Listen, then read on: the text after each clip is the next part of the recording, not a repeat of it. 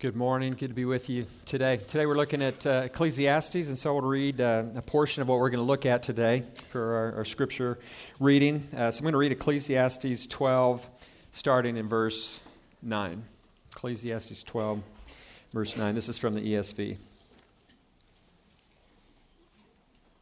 Besides being wise, the preacher also taught the people knowledge, weighing and studying and arranging many proverbs with great care.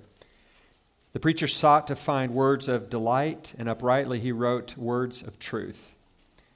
The words of the wise are like goads, and like nails firmly fixed are the collected sayings. They are given by one shepherd. My son, be aware of anything beyond these. Of making many books there is no end, and much study is a weariness of the flesh. The end of the matter, all has been heard. Fear God and keep his commandments. For this is the whole duty of man. For God will bring every deed into judgment with every secret thing, whether good or evil. This is God's word. You know, for me, probably like many of you, one of the seasons of the year that I look forward to the most, one of the experiences I look forward to the most is Christmas. It's one of the few times where we have a chance of having our kids and our grandkids together. 3 of our kids live in Colorado, so it's hard to be together. And so there's always this anticipation of time together. Maybe you know what I'm talking about, right? I look forward to drinking a lot of coffee together, putting that 2,000-piece puzzle together, playing Settlers of Catan and other strategy games, and eating Christmas cookies during all of these things, right? Playing with the grandkids. Such times are so good, they're so enjoyable, and yet they're never quite as good as I anticipate. They're never quite as good as I hope for. There's still little frustrations and things that don't quite go as I had wanted or anticipated. And the time just goes so fast, and then they're gone again. And once they're gone, I often find that I have this little ache in my heart that's more than a longing than just for more time with them. It's an ache that our time together, as good as it is never quite as good as I hoped for. What is this? What is going on? Why the ache? Why this small measure of disappointment? I think it's because I'm experiencing a taste of what Ecclesiastes talks about, and that is life in a broken world. I'm looking to this experience of being, as good as it is, being with family and all that, I'm looking to that experience to give me a kind of meaning, a kind of satisfaction that actually cannot be found in any such things. That's kind of what we're going to look at today.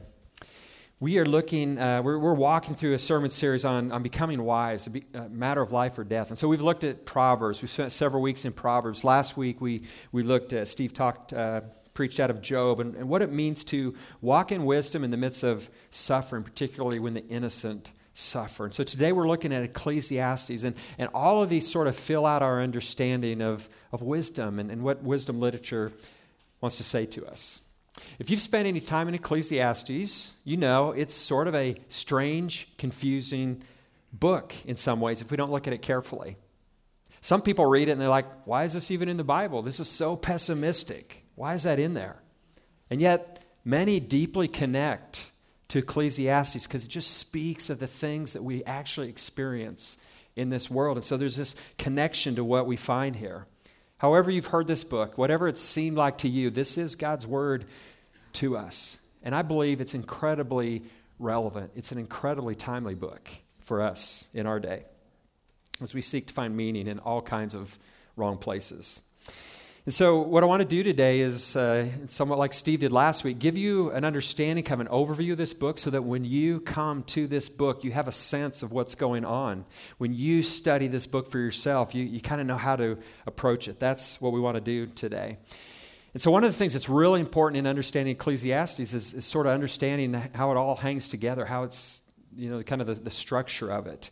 And the really, in the framework of Ecclesiastes, there are two voices. Now, this is not the only way to understand this, but this is my understanding, and many understand Ecclesiastes this way, that there are two voices in it. So you have the preacher that we hear about right at the beginning. The NIV says teacher. Traditionally, this has been known as, or thought of like this is Solomon, right?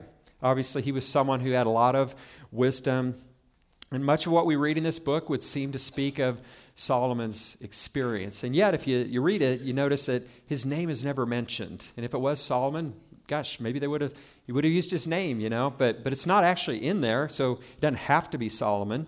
A lot of the things, as you read through it carefully, there's like, would that have been Solomon's experience? And so there are conservative commentators all over the place. Some would affirm this is Solomon, and that's appropriate. Others would say this is a later king. Still others would say this is another wise person later in time that is presenting wisdom in the tradition of Solomon. All of these are possible. And so whether or not this voice is Solomon, this is God's word to us. It's in our Bible. It is God's inspired word for us. I'm just going to use the term preacher that we find in the text. Most of what Ecclesiastes is doing is a presentation of what this preacher taught. It's really chapter 1, verse 3 to chapter 12, verse 7. That is the preacher's message. However, if you read it carefully on both ends, it's bracketed by another voice. And so you see this in chapter 1 and 2. Let me just read those two verses. It says that the words of the preacher, the son of David, king in Jerusalem, vanity of vanities, says the preacher, vanity of vanities, all is vanity. And if you look at that this is about the preacher. This is not the words of the preacher, right? There's someone looking at his words and telling us something about the preacher. And so this voice has been called the frame narrator because it's this voice that really frames the whole discussion, the purpose, the meaning of this book. This is the voice that we read in the passage that I read where he really evaluates the preacher's message. And so what I want to do to understand Ecclesiastes, you do need to understand this first voice, the preacher's voice, but then you have to understand what the frame narrator says about the preacher and what he taught. And so let's look first at this first voice, the words of the preacher. And so he introduces himself and his intent in chapter 1, verse 12. I, the preacher, have been king over Israel in Jerusalem, and I applied my heart to seek and to search out by wisdom all that is done under heaven. It is an unhappy business that God has given to the children of man to be busy with. I've seen everything that is done under the sun, and behold, all is vanity and a striving after wind. And so he tells us right from the start both his intent and his conclusion in these verses. His intent is to search out by wisdom all that is done under heaven. He's searching for meaning in life's activities. And so he's going to explore all sorts of things like work and pleasures and wealth and possessions and accomplishments and status and all of these things. He also tells us here kind of the perspective on how he's looking at these things. He tells us that his focus is on all that is done under heaven. You see that in verse 13, under heaven. He uses a very similar phrase in verse 14. You see him there, he says that he has seen everything that is done under the sun. 28 times in his words, he uses this phrase, under the sun. And so he's speaking about an under the sun perspective. He's sort of seen things just like what you can observe on earth. He's not atheistic. He talks about God, but as he reflects on life, he really has seen things without reference to God's revelation or anything beyond this worldly perspective. It's just like, what do I see happening on this earth under the sun? That's his perspective. He also tells us his conclusion, right? All is vanity and a striving after wind. We have a lot of wind here in Kansas, right? It moves things. We can see evidence of it, but if you ever tried to grab it, right, there's nothing to hold on to there. He says, all of these things that I've tried to find meaning in, it's like grabbing the wind. You can't. There's nothing of substance there to hold on. And so his conclusion is that life is like that. All is vanity. Some of your translations might say meaningless. Some might say futility. There's not one English word that actually captures the sense of this word vanity. In the original Hebrew language, it's hevel. Literally means mist or vapor. You know, if I breathe out, there's a little mist there, but it's fleeting, right? It's gone. There's this transitory nature to it. Really, the only way you understand the full sense of vanity is look at how he uses it. And so there's a lot of senses to it. I want to read just a few samplings of how he uses it to give us a sense.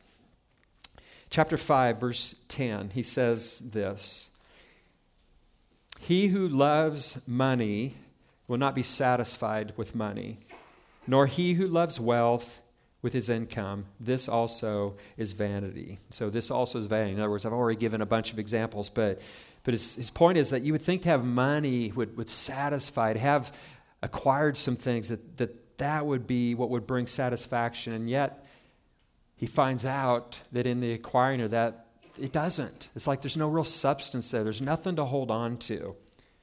The result is not what he expected. This is hevel. One of the topics he goes to repeatedly is work. He uses the word toil a lot. And so in chapter 2, verse 18, he says, I hated all my toil in which I toil under the sun, seeing that I must leave it to the man who will come after me. And who knows whether he will be wise or a fool? Yet he will be master of all for which I toiled and used my wisdom under the sun. This also is vanity. I've worked hard. I've worked really hard. I've tried to apply wisdom in my toil, and through that I have acquired things. And yet, I don't know who I'm going to die someday, and it's going to be left to somebody, and I don't know if that person's going to be wise or foolish. That's frustrating to him. That does not make any sense to him. That seems unfair. This is hevel. In chapter 2, verse 13, he talks about time and death. And part of his perspective is time and death are these kind of great equalizers between wisdom and foolishness. And they seem to make the pursuit of wisdom seem meaningless. And so chapter 13, he says, "Then I saw that there is more gain in wisdom than folly, as there is more gain in light than in darkness. The wise person has his eyes in his head, but the fool walks in darkness. And yet I perceive that the same event happens to all of them. Then I said in my heart, what happens to the fool will happen to me also. Why then have I been so very wise? And I said in my heart that this also is vanity. For of the wise as of the fool, there is no enduring remembrance, seeing that in the days to come all will have been forgotten. How the wise dies just like the fool." And so he says wisdom is better, right? I'd rather walk in light than darkness. Wisdom is better than foolishness. And yet, the same event happens to the wise person and the foolish. They both are going to die. And he says, with time, both are going to be forgotten. So you may live this incredible life. You may do amazing things. You may walk in wisdom, but go out far enough decades or centuries, and no one knows a thing about you. You're forgotten. And so death and time are these equalizers that kind of make you go, well, really, what's the point of wisdom? That is what he's experiencing. Wisdom seems meaningless in light of death. This makes no sense. It's an enigma to him. This is hevel.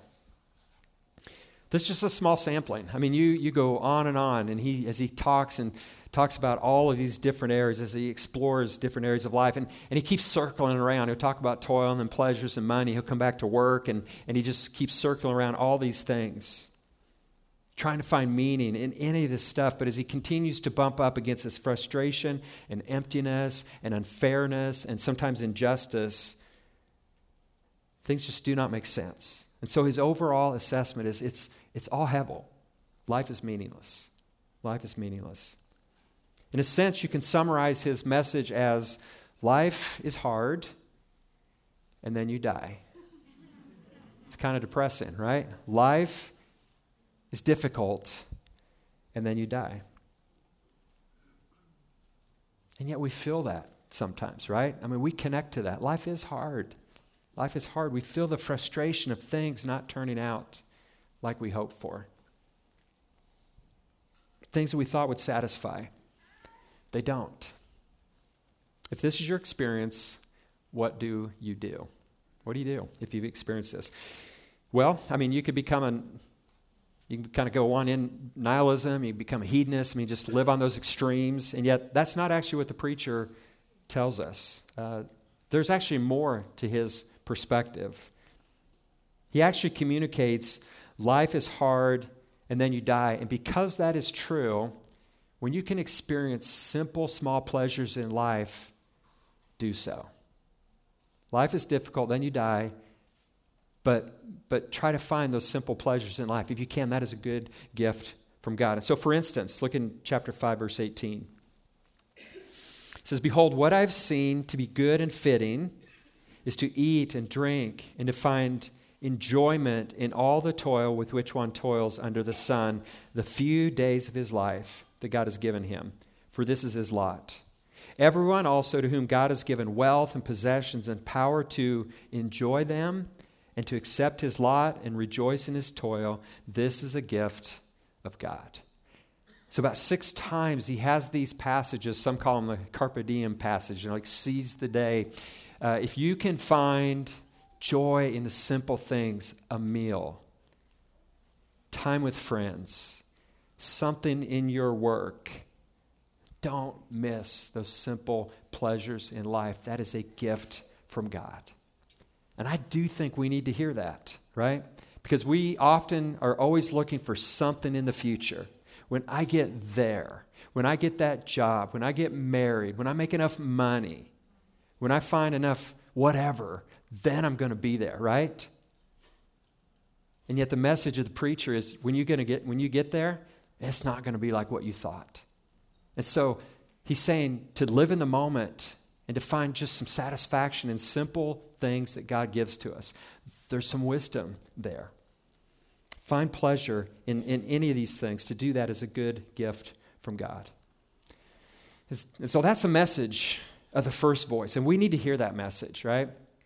Genesis 3 tells us when Adam and Eve sinned, God sent them out of the garden, and work became hard. Toil became hard. Thorns and thistles.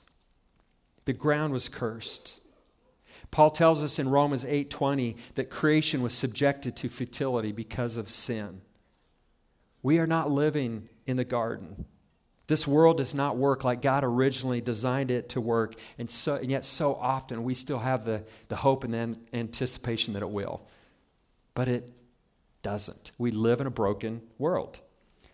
And so when we anticipate that a job or money or relationship or certain experiences will truly satisfy us, they really won't. We experience life as hard and frustrating and confusion. We experience hevel. And so if we're hearing the preacher's message, hopefully we begin to ask, if meaning in life is not found in my work, acquiring possessions, having some great experience, or in status, great trips, then where do I find meaning? If all of this is hevel, if all of this is grasping at the wind, where can I find something of substance? That's what we should be asking if we really understand the preacher's message, which leads us to this other voice, which leads us to the second voice, the frame narrator's voice. It's his message that we get the answer through his message. As we come to the epilogue that I read earlier in chapter 12, we see that the frame narrator, he's actually talking to his son. And so he's a father giving wisdom to his son, just like we see in the early chapters of Proverbs, right? A father speaking wisdom to his son, a parent speaking wisdom to a child. And so he's taking the teachings and what the preacher has experienced, and he's looking at those things with his son. And now he's making some conclusions about this. And that's where we find the message of Ecclesiastes. And so verse 9, chapter 12, verse 9, he says, beside being wise, the preacher also taught the people knowledge, weighing and studying, and arranging many proverbs with great care. The preacher sought to find words of delight, and uprightly he wrote words of truth. And so on one hand, he's affirming the preacher. He's affirming that he was a wise man, that he did good work in collecting and arranging Proverbs, that he did that with great care. All that's commendable. And he also says we need words from wise people. Verse 11, the words of the wise, they are like goads and like nails firmly fixed, are the collected sayings. They are given by one shepherd. And so his point is that these words from wise people, they're important, they're necessary, they're useful, they're like goads, like something pointed to get an animal moving in the right direction. They're like that. They provide stability like nails firmly fixed. And so it's good to be exposed to the teachings of the wise. But the frame narrator communicates that the preacher's teaching only goes so far. And so in verse 12 he says, "My son, beware of anything beyond these. Of making many books there is no end, and much study is weariness of the flesh. The end of the matter, all has been heard." Essentially he says, enough of this message, enough of this life under the sun perspective. And then he communicates what is the core message that he wants his son to hear. And this is the message of Ecclesiastes for us. Fear God and keep his commandments, for this is the whole duty of man. Fear God and keep his commandments, for this is the whole duty of man. Meaning is not found in all the things that the preacher explored, but in establishing a right relationship with God. Walking with God with respect and awe, moving towards him, paying attention to him, and walking in a way that pleases him. This is the whole duty of man. This is where we find meaning in life, our relationship with God. The Father adds one other thought that helps us as we live in a world where it seems like there's no real advantage to walking in wisdom. He says in verse 14, "For God will bring every deed into judgment with every secret thing, whether good or evil." He's urging a above the sun perspective, right? The preacher's just under the sun. It's just what we can see and experience in this world with our eyes. But he's saying you need to have a above the sun perspective. You need to have a future orientation. There will be a day when God will judge. And so all of your actions matter when you think about an above the sun perspective. All do die, but that is not the end of the story, right? There is judgment. God will bring every deed into judgment, which means all of our actions matter. Things that don't seem to work out right, walking in wisdom when it doesn't really seem to pan out, it will matter because God will bring every deed into judgment. He will set everything right. And so fear God and keep his commandments and live in light of this reality that there is a future judgment coming. How you live matters. It's in our relationship with God that we find meaning in life. This is the message of Ecclesiastes. Here's a question for you. Where are you seeking meaning in life? Where are you seeking meaning in life? Where are you finding, what's that thing you're seeking to fill up your cup with? Where are you seeking satisfaction? I mean, really, honestly. Is it work, experiences, money, success? Or are you really seeking it in your relationship with God? See, the frame narrator, the father with his son, he's laying before his son two options. Here's the teaching of the preacher. Here's all the things that he's experienced. And I think sometimes you might like, why did he take 11 chapters and it keeps going, it's repetitive. Why did he keep going back to that? Because I think the father knew how much he needed to drive home the point that none of these things really ultimately bring meaning and satisfaction. But the son could still look at that and go, well, I'm going to be different. I'm going to strive for all of these things. I'm going to make money. I'm going to be successful. And I'm going to be finding, meaning in all of those things. And yet he won't, right? Because we're not living in the garden. So the son could do that, or he could heed the father's wisdom. And from the earliest days, he could begin to orient his life around seeking God. He could begin to orient his life around walking in ways that please God. He could orient his life around the reality that God will see everything he does, whether hidden or not, and he will judge it. That's the option before the Son. And the reality is we have the same choices. Will we listen to this Father speaking to his Son? Will you disregard what the preacher discovered, that all pursuits in this life apart from God will ultimately not satisfy, that all of them are a kind of grasping at the wind? Will you hear the message that the world is broken, that the results of our efforts will often be frustrated and different than what you expect? Or will you press on thinking, I'm going to still give it a try. I'll be different. And once you get that job, once you make enough money, find that relationship, that then you'll be good, then you'll be satisfied? Or will you choose to listen to the frame narrator and understand that it's only in your relationship with God that you will find meaning, joy, satisfaction? What will you choose? That's what Ecclesiastes is leading us to. Many of you are familiar with the story in John 4 where Jesus encounters the woman at the well. Remember, Jesus' disciples, they go off into the village. He sits by that well, and in the middle of the day, this woman comes out, and Jesus asks her for a drink of water, right? And she's shocked by this because Jesus, a Jew and a man, asks this woman who's a Samaritan, he talks to her, and she's shocked by that. And so in reply, Jesus said, if you knew the gift of God and who it is that is saying to you, give me a drink, you would have asked him, and he would have given you living water. The woman said to him, Sir, you have nothing to draw water with, and the well is deep. Where do you get that living water? Are you greater than our father Jacob? He gave us the well and drank from it himself, as did his sons and his livestock. Jesus said to her, everyone who drinks of this water will be thirsty again. But whoever drinks of the water that I will give him will never be thirsty again. The water that I will give him will become in him a spring of water welling up to eternal life. As Jesus continues this conversation with this woman, trying to help her see her deepest need, and that he can meet that deepest need, he reveals to her, he says, go call your husband. And she says, I don't have one. And he says, you've answered right because you've had 5 husbands, and the one you're living with now is not your husband. This woman has been subject to futility in life. I mean, husband after husband, trying to find what she needs, and she's been continually just put out of these marriages. She's been seeking for something, but never finding it. And now she meets the one who offers living water. And her life's changed.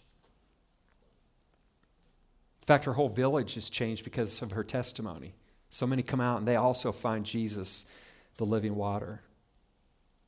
Jesus is the one who satisfies. Jesus is the one who reverses the effects of the futility of this world due to sin. One commentator says it this way. As he was hanging on the cross, he cried out, my God, why have you abandoned me?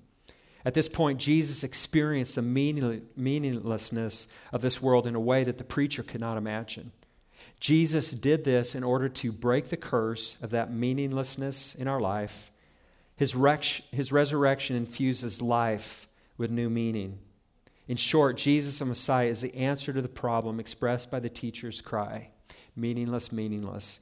Everything is meaningless.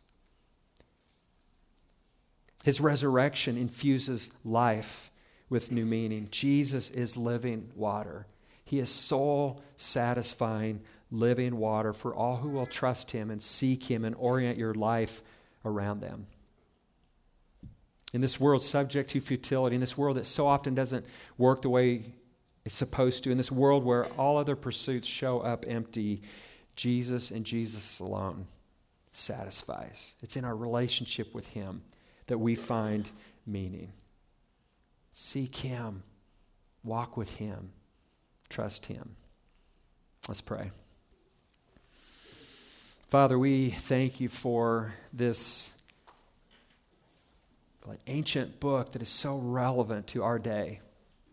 We so much think that it's the things in our life, the things we can acquire, the things we can accomplish, all of these things. We might even say we're not, and yet we really do so often look to these things to find our meaning, to find joy and satisfaction in life. And yet, God, this message of the preacher and the frame narrator's assessment of this, it's just so spot on for us. Help us to hear the message. Help us to understand that meaning is found as we fear you and we walk with you and we live in light of the truth that there will be a judgment one day. And so, Father, help us to believe and respond to this book with wisdom.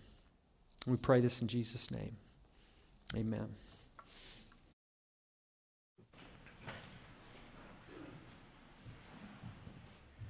If you're able, let's stand together.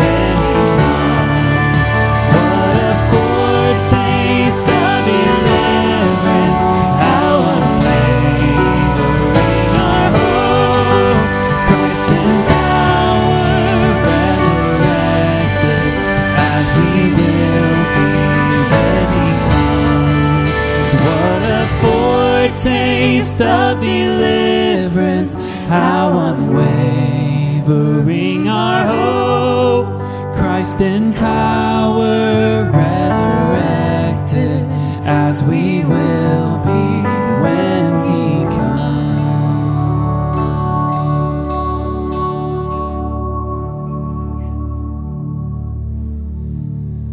we leave today, I'd like to lead us in this prayer.